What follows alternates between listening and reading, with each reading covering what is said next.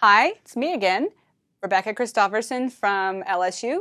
In part one, I talked to you about arbovirology and the multiple facets that go into transmission.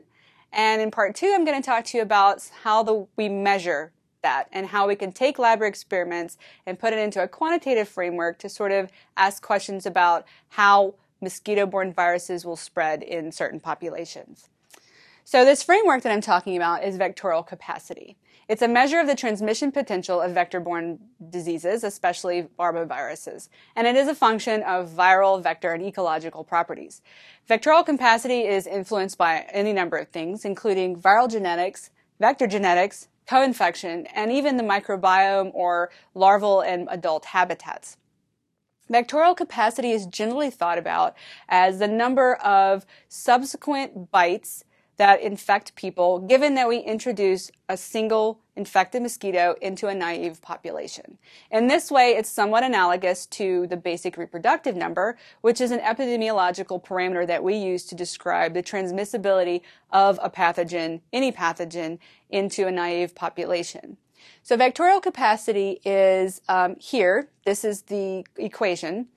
And M is the mosquito density, so that's the relative abundance of mosquitoes to people in a certain system. A is the daily man-biting rate of the mosquito population. P is the probability of daily survival for the mosquito. And P is raised to the N, which represents the extrinsic incubation period. And P is the vector competence, which is the proportion of mosquitoes that are transmitting, given exposure, at a certain extrinsic incubation period. Now, in a previous talk, I introduced the concept of EIP50 to represent vector competence. Again, EIP is the extrinsic incubation period, and so EIP50 is the time it takes for 50% of the mosquitoes to become infectious given exposure. And we can directly put that into the vectorial capacity framework by setting B equal to 50% or 0.5 and changing out N for the EIP50 that you then determine. How we interpret VC, which is vectorial capacity, is that when vectorial capacity is less than 1, then we're considering this an inefficient system, and this is not likely to support sustained transmission. When vectorial capacity is greater than or equal to 1, this is a system that has the potential to then spark an outbreak or to sustain transmission. Also in the previous talk, I showed you viral vector interactions and how the environment may affect these. And that was to demonstrate that when we take into account not only transmission time, but the lifespan of the mosquito as well, then we sort of see how these differences in transmission fall out. So here again, we have a minimum time of transmission of 27 days at lower temperature. When we couple that with the mosquito lifespan of 32.4 days, we have a total maximum of 5.5 potential days of transmission. At a higher temperature, an optimal temperature of 28 degrees Celsius, we have a minimum time of transmission of 14 days, but we couple that with the average lifespan of 28.5 days, and we have 14.5 days of maximum potential transmission. And so just these little changes in both the extrinsic incubation period and the mosquito life trains, this is how it falls out to affect what we think about as transmission potential. And so what we wanted to do was determine if we can use the vectorial capacity equation to sort of integrate all these mosquito life traits that are currently not really being considered in estimating transmissibility of an arbovirus. So how can we put all these into the framework? Well, we're going to use a system of Aedes aegypti and Zika to make the point. These are colony mosquitoes from my laboratory, which means they've been just propagated over time, many generations in captivity, and they're sort of been trained to be really good at biting and feeding. And then Zika virus we're using. So Zika virus, as you probably know, emerged in the Americas in 2015, 2016, and sparked a really big outbreak. And this is when we really attributed the microcephaly to Zika virus. And so Zika virus is a public health important virus.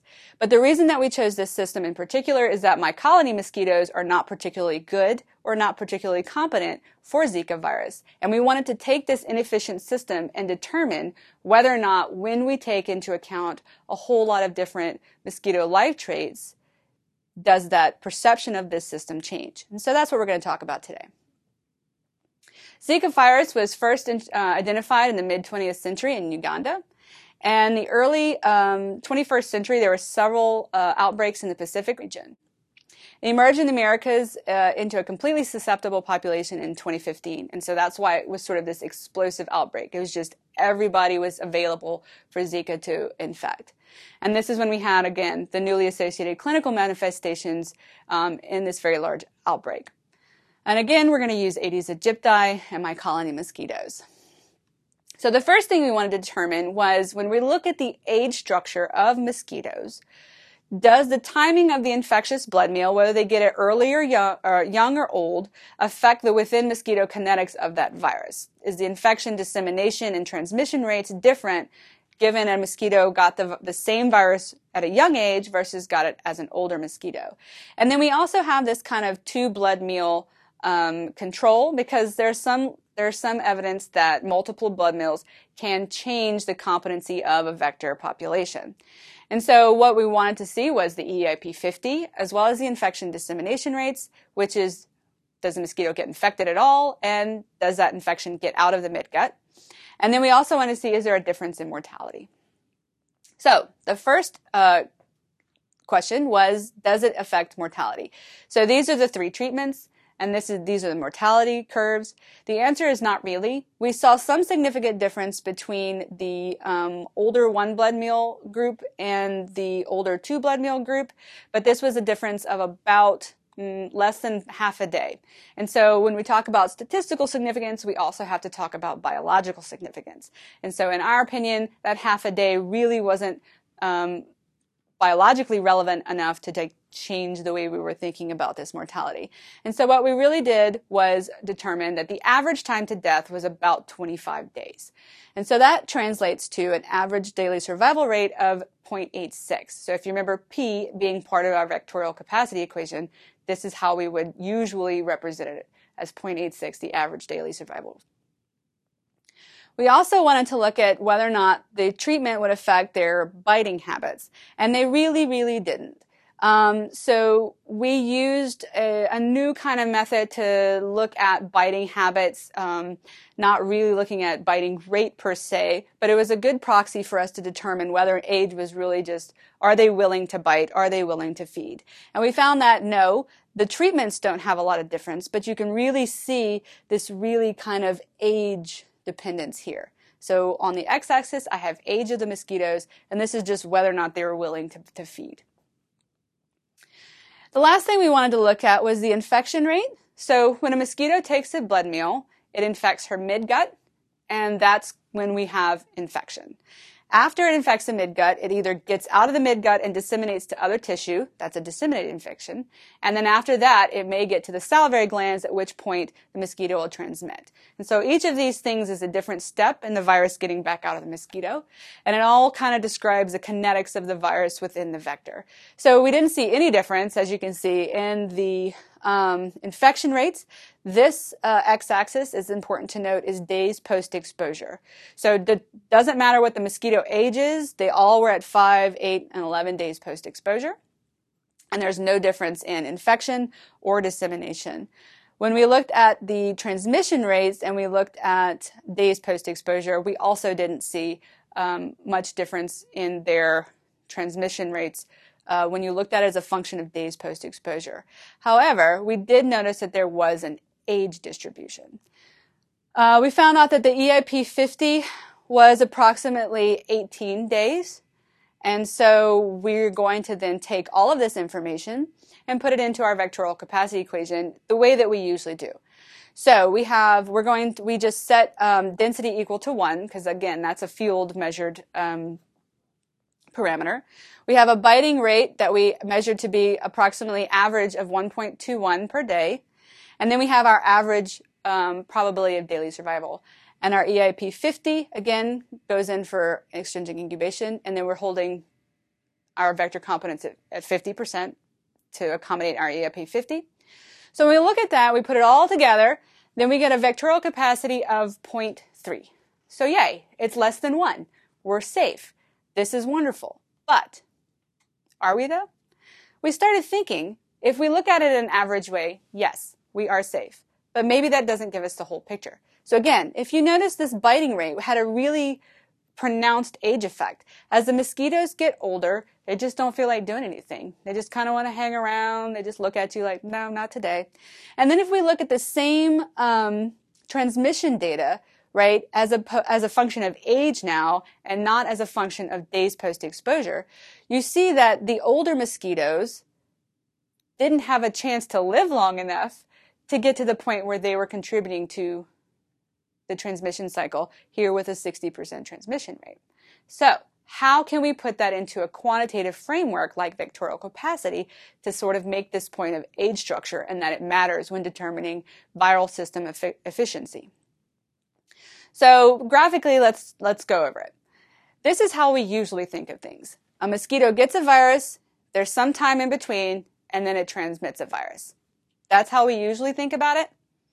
But what we're talking about now is, what if that mosquito got it later, right? She might be less likely to bite, or she might not live long enough to actually transmit. Or what if she got it earlier? Then she's got plenty of time to transmit, and she might actually be more likely to bite. Or what happens if she gets it early enough that she bites more than once after the extrinsic incubation period? Or what happens if she gets it older and she only bites with a probability of 45%? Because the probability of biting is not even in vectorial capacity at this point. And then, what if she gets it really early and she's just a voracious biter and she bites everybody all the time? These are things that we really cannot account for in the traditional vectorial capacity equation. So what we did was we took our data of we took our data, which are the black dots, and we fit a distribution to them, which is the green lines, and we got predictions of daily probability of survival over time as a function of mosquito age now, not days post-infection. We did the same thing for the biting rate or willingness to bite. And then we also looked at the probability of biting, because one of the things we noticed that not all the mosquitoes bit all the time. So there was a definite age distribution in whether or not a mosquito even felt like biting if she bit. So we have all of these things, predicted probabilities over every single possible age of the mosquito.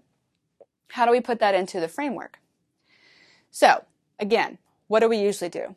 We usually account for the mosquito gets the virus, there's some average time to transmission, and then the mosquito transmits the virus. We have some nebulous time over here that we assume doesn't matter, and then we have some nebulous time over here that doesn't matter, or we assume that doesn't matter. So what we really wanted to look at was changing these two nebulous times into, this is some age at which the mosquito gets the infection, and then this is the leftover time after the infection that she has to transmit. And so we need to define those two tails of this life cycle to really understand what's going on with that virus. And the way that we did that was we decoupled things like biting rate and probability of daily survival from the average to we let it breathe over the entire distribution of the age. So we have now, if you recall, biting rate was squared. That's because biting rate has to account for the bite where the mosquito gets the virus and the bite where she transmitted. So what we did is we decoupled those two bites, and we said, well, the bite at which she gets the virus is going to be the biting rate at the age at which she gets the virus is going to be different than the biting rate at which she transmits the virus, depending on the EIP and the age of the mosquito at both times. And we also added this parameter of Z, which is the probability of her biting. So given that she bites or not, what is the biting rate at her age of acquisition versus the biting rate at the age of transmission? And the age of transmission now is, instead of being EIP, it's EIP plus this tail over here. So it becomes the age at which she acquires the virus plus the EIP. And now you have the age at which she transmits the virus. We also decoupled the mortality rate or the average survival rate of the mosquito from the EIP and made it a function of age.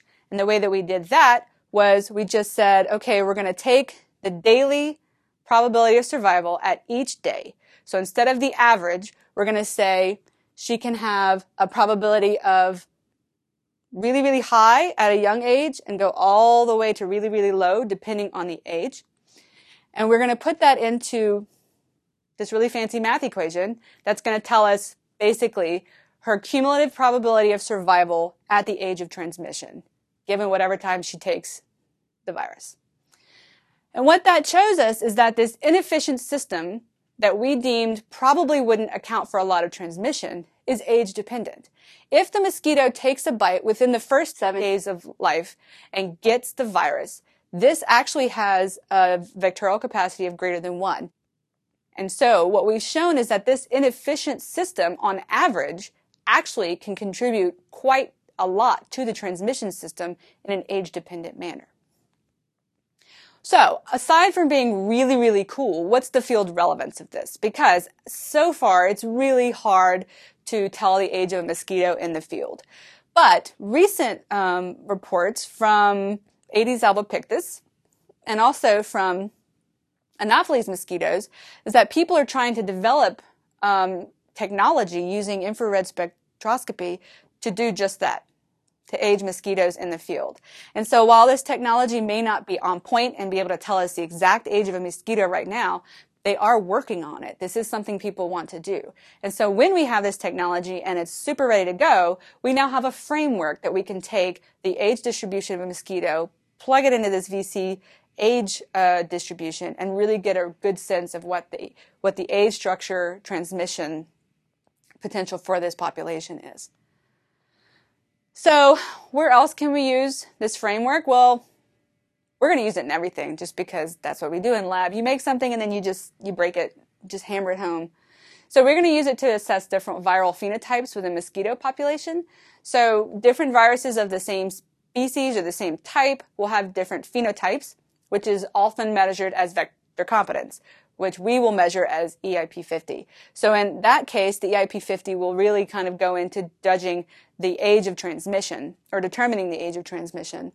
We will also use it to compare across mosquito populations, because if we use the same virus and we look at 3 different populations of mosquitoes, we might get 3 different transmission profiles.